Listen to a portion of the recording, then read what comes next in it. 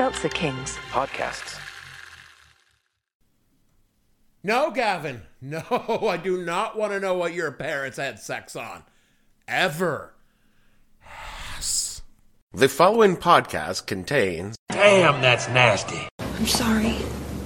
That was nasty. That's just nasty. That's just nasty. Oh, that's nasty. explicit language.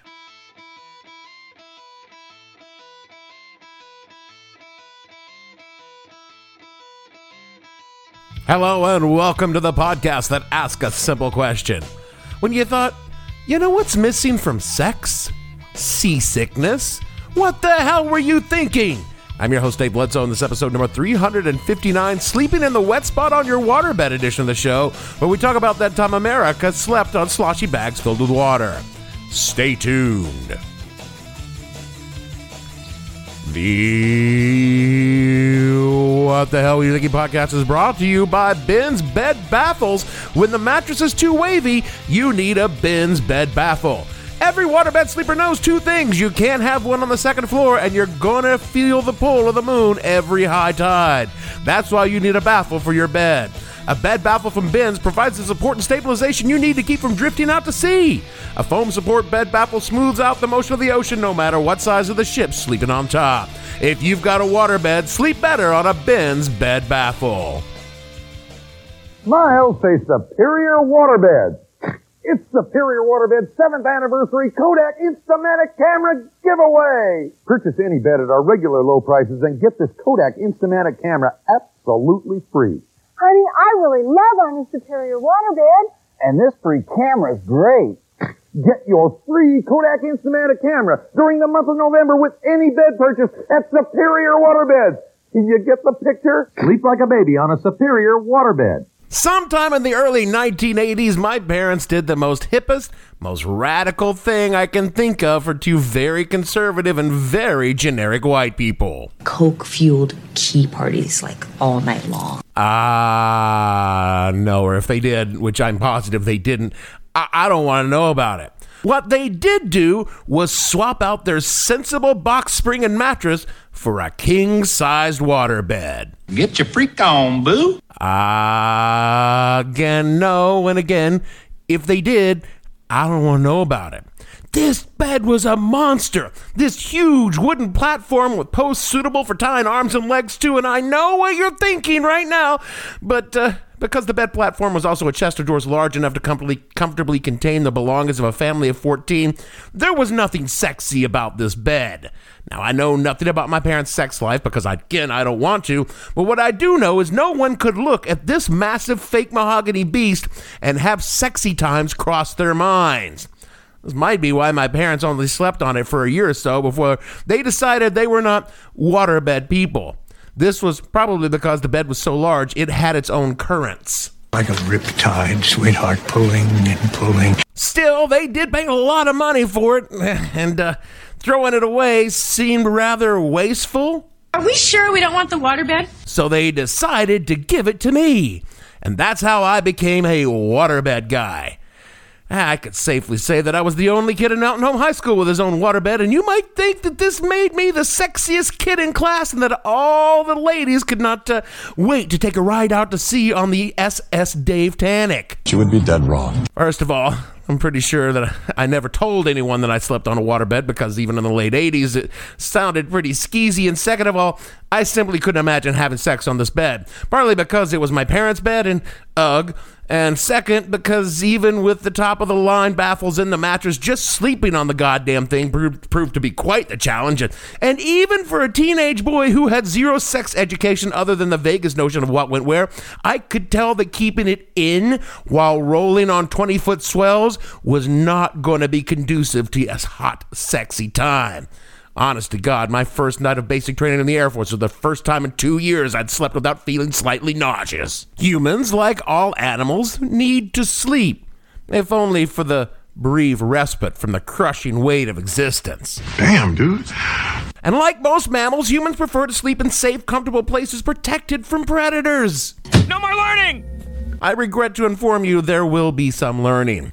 Now, our evolutionary ancestors would sleep in trees above the plains where they roam protected from said predators, but once we began to evolve, it soon became evident that trees are extremely uncomfortable. Scientists discovered a cave in South Africa where early humans as long ago as 200,000 years made beds carved into the ground of layered ash and plant material, which admittedly is not... It was a $1,500 Sealy Posturepedic pillow top. But scientists believed it did keep the insects at bay while people slept.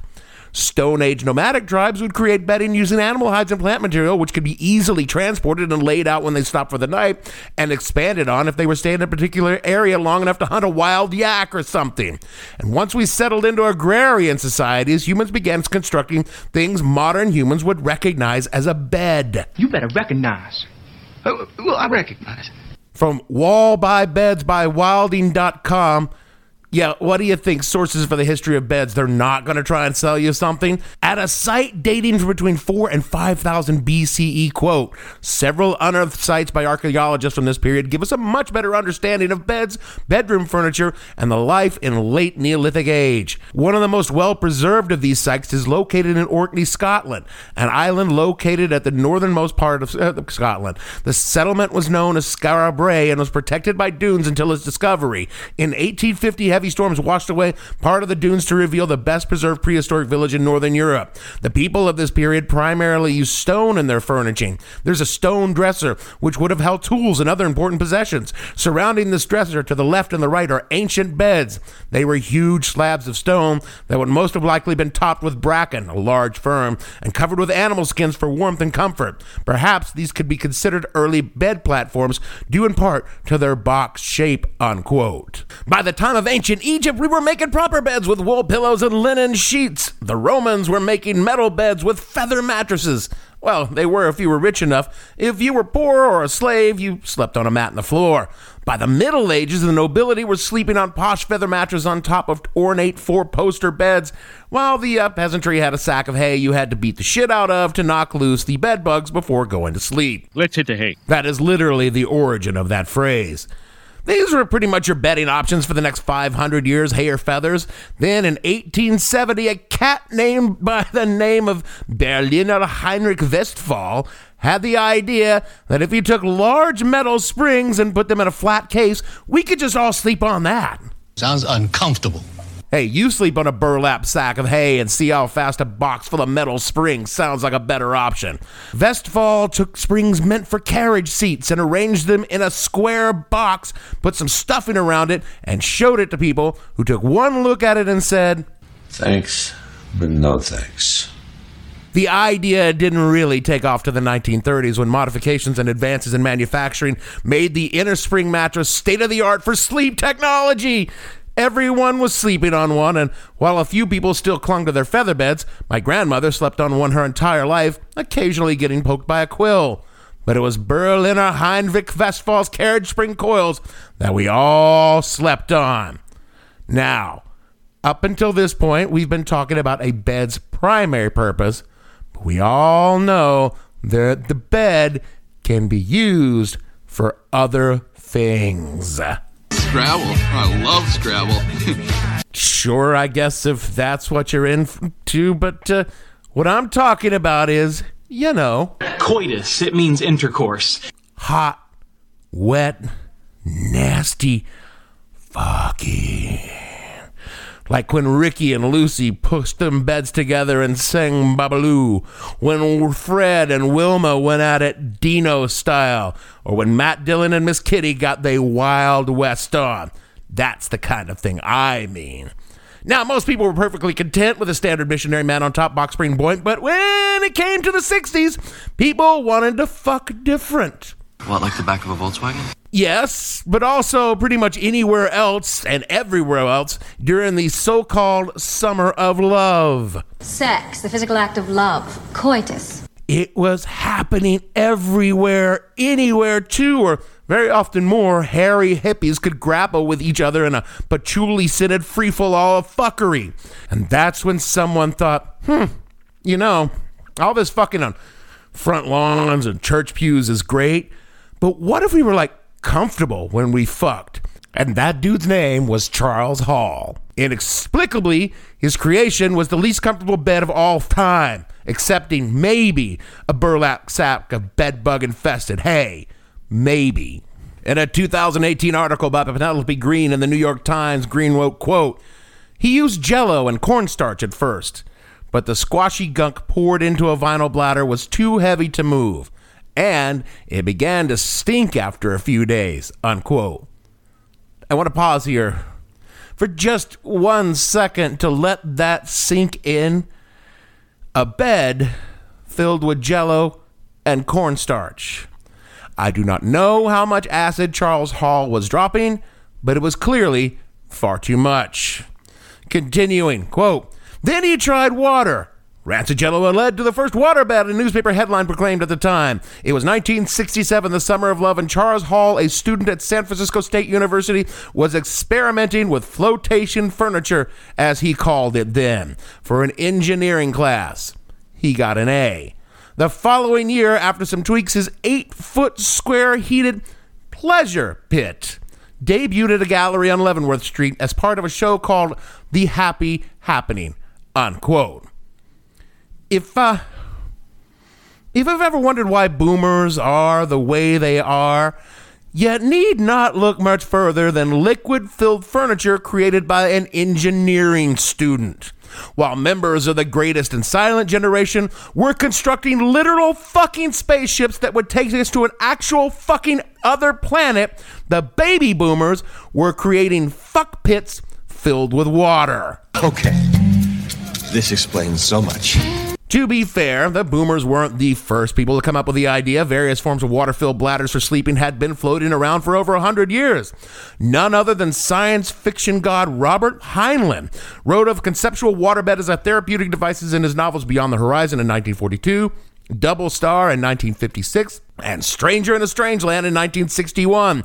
In fact, Hall's first patent for the design was denied because of Heinlein's futuristic fluid-filled fuck furniture. And boy, they were popular among the kinds of people you might suspect they would be popular with. Head shop owners, a Smothers brother. Mom always liked you best. A member of Jefferson Airplane.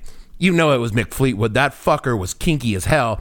And of course, Hugh Hefner. This was back when he was still young and hip. I mean, he was still a creepy fuck, but he was a young and hip creepy fuck.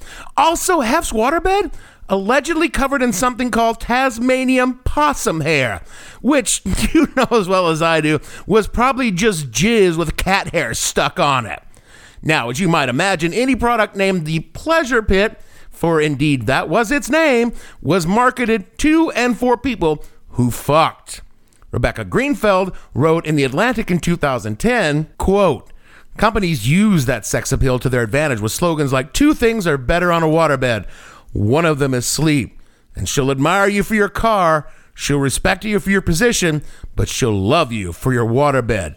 And it worked," unquote. By the 1970s, having a waterbed in your pad was cliche for the freewheeling lifestyle of sexually liberated dudes.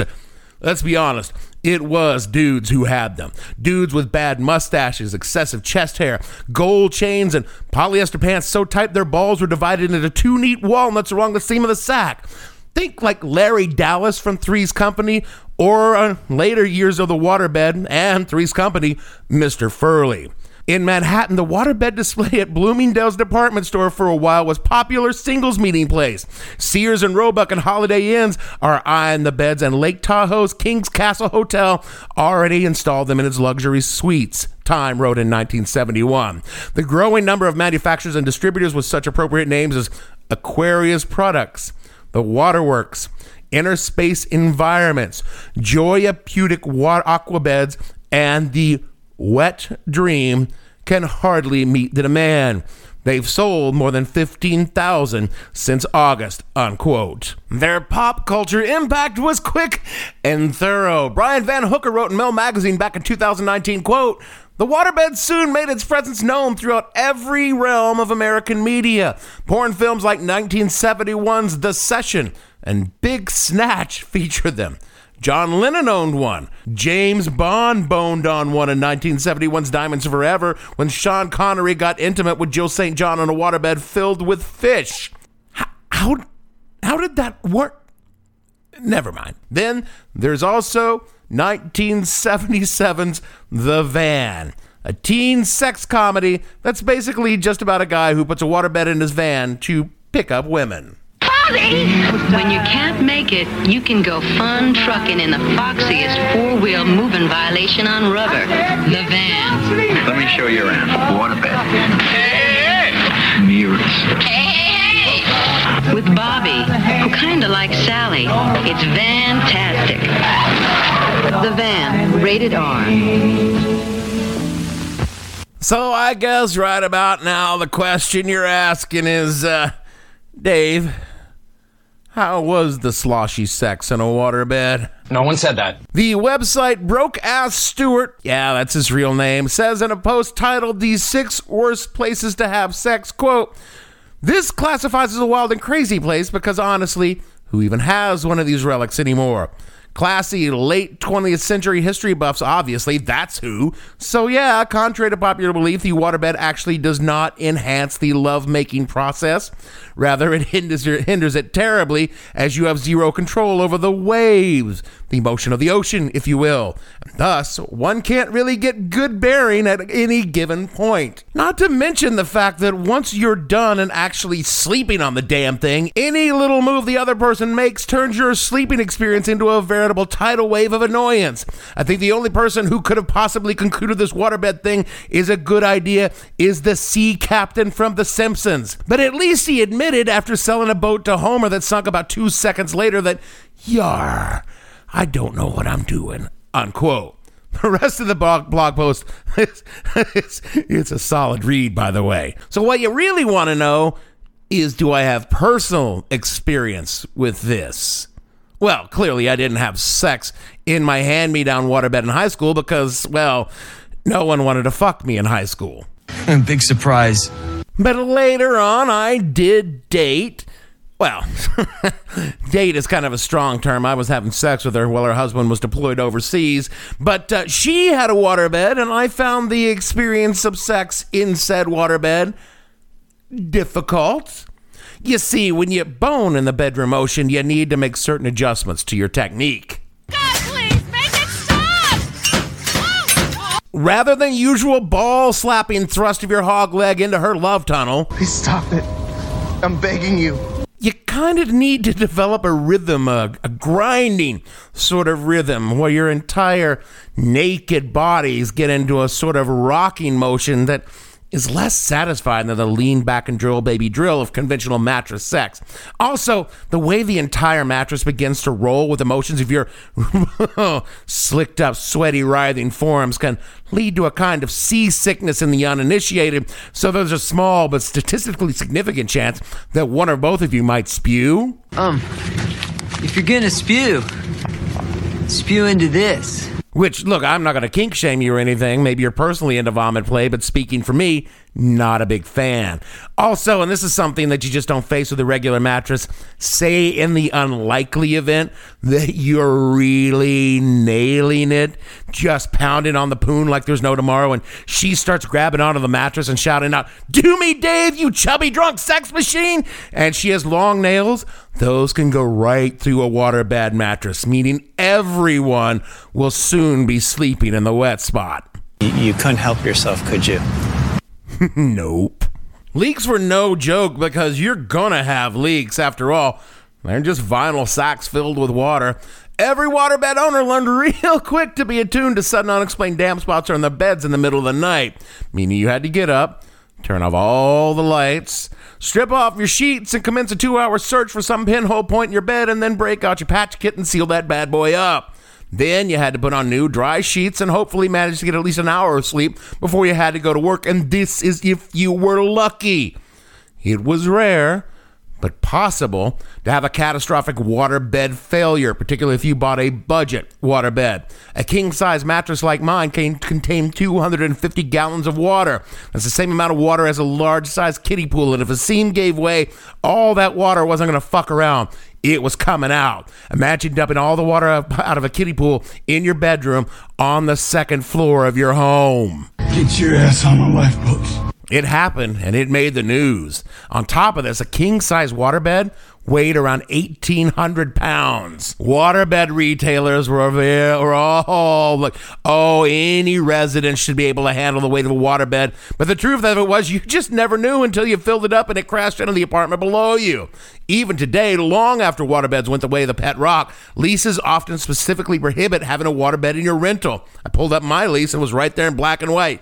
No waterbeds, you pervert. But that may have had more to do with my landlord than any building codes. And the research for this was interesting. All the sources that wanted to sell me a waterbed, which they do still exist, said they were perfectly fine for upper floors, while the sources for builders and rental properties were all like, no. How about that? And when it comes to the possibility of my bedroom winding up in the downstairs neighbor's apartment, I'm going to err on the side of caution and believe the builders.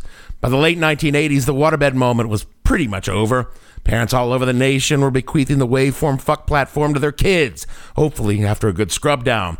By the mid-1980s, 25% of all bed sales were water-filled, and by the mid-1990s, it was down to 5%. There were several reasons for this, one of which was the sexual revolution was well and truly over.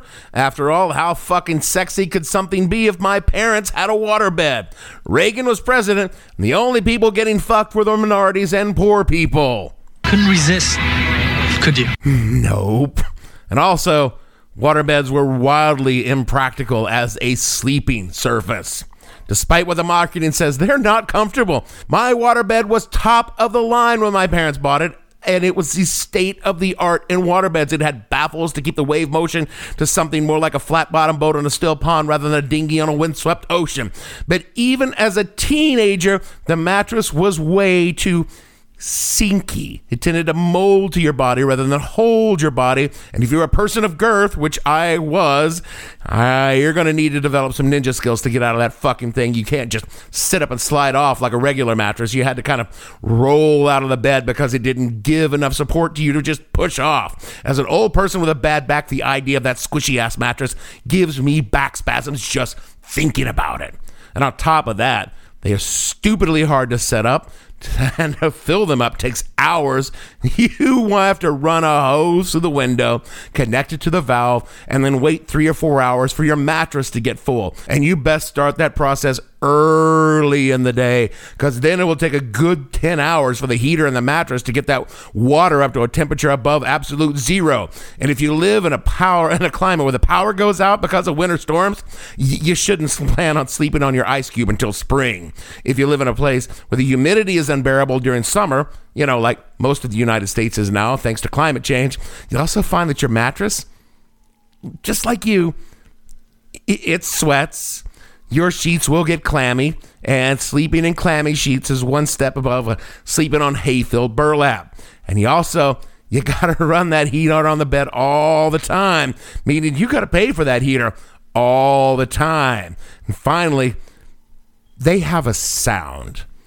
Waterbeds slosh, which might be nice if you're sitting on the shore of a lake, but it's not so hot if you're turning over in the middle of the night. You can reduce this by spending several hours fastidiously removing the air from the mattress, but again, it's still gonna slosh. There were other reasons why waterbeds went the way of platform sold and trickle-down economics, advances in mattress technology, and just a changing social dynamic made people understand they really weren't that great in the first place. Die-hard waterbed heads are still out there, including Charles Hall, who still sleeps on the latest iteration of his design, and he very much believes that waterbeds are poised for a comeback. Going back to the New York Times quote, Warren Schulberg, a retailing journalist and consultant to the home furnishing industry, also thinks the time is right for a return of this aqueous sleep aid. This generation doesn't have the association that waterbeds eventually got as a place where lonely single men slept, in hopes of luring young ladies into their homes, Mr. Schulberg said. The other thing is that consumers have no idea what's inside mattresses. It's all gobbledygook. It's a great mystery, and the industry loves it that way. It thrives on that confusion. The waterbed is simple. It's a big bag that holds water, unquote. Me, dubious about the return of the waterbed. In reality, there's nothing a waterbed can do that a good quality mattress can't, and do it without the risk of the bed wetting and the floor collapsing. They were a product of their times in every way, a time when their risque nature was a selling point to a generation of people who believed technology existed entirely for the enhancement of their sexual experience and their personal gratification. Once they moved into the mainstream and people's parents started buying them, they became cliche, and all of a sudden, they were gone almost as fast as they appeared. Just another boomer edifice that only makes sense to later generations when you realize that your parents were never groovy or sexually liberated. They just like to pretend they were, and a waterbed is the great symbol of a fake awakening. They were a silly idea that was cool only because marketing said so. But hey, we're no better. I mean, what are dating apps but the waterbed of the 21st century? And someday your kids will look back on your sloshy digital fuck machines with the same eye roll you look back on your parents' waterbed. But at least with Tinder, there is a 0% chance that while you're fucking, your bed could explode, flood your apartment, and drop you into the first floor below you. That is it for our show this week. Now, after I finished the main script for the show, I did reach out to my mom about the waterbed we had, and she issued several corrections. First, it was a queen-sized waterbed, not a king. Second, she sent me a photo of said bed, which is the show pic. And most importantly, she told me they didn't buy the bed because they thought it would improve their sex life, which I, for one, was both saddened and gladdened to hear. Anyway, speaking of getting your hopes up and then being let down, rate and review this show wherever you get your pods that the other people can find us. Be excited to have a new show to listen to, and then be deeply disappointed when they find out it was this one. Do all the things Jeremy tells you to do in the closer, otherwise he will creep into your house and put a series of pinprick-sized water holes in your waterbed mattress. And so for me, Dave, slapping bodies with a wet, nasty sound like the waterbed mattress against the headboard, Bledsoe, producer. It isn't the size of the ship, it's the motion of the ocean. Oh God, is this a sex thing?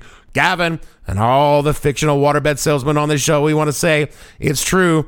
You just don't want some people sleeping in your waterbed, and those people are you. We'll see you all next week.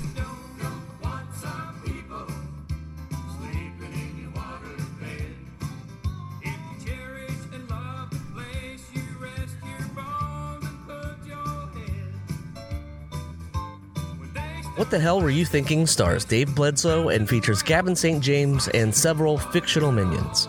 The show is produced by Kimberly Steele and a part of the Seltzer Kings podcast network. You can find more information on the show on their website, whatthehellpodcast.com, or on Twitter at @thehell_podcast, or on Facebook as What the Hell Podcast. Thanks for listening. I have no ending for this, so I take a small bow. Man, you can't even fuck good on a waterbed. Seltzer Kings Podcasts.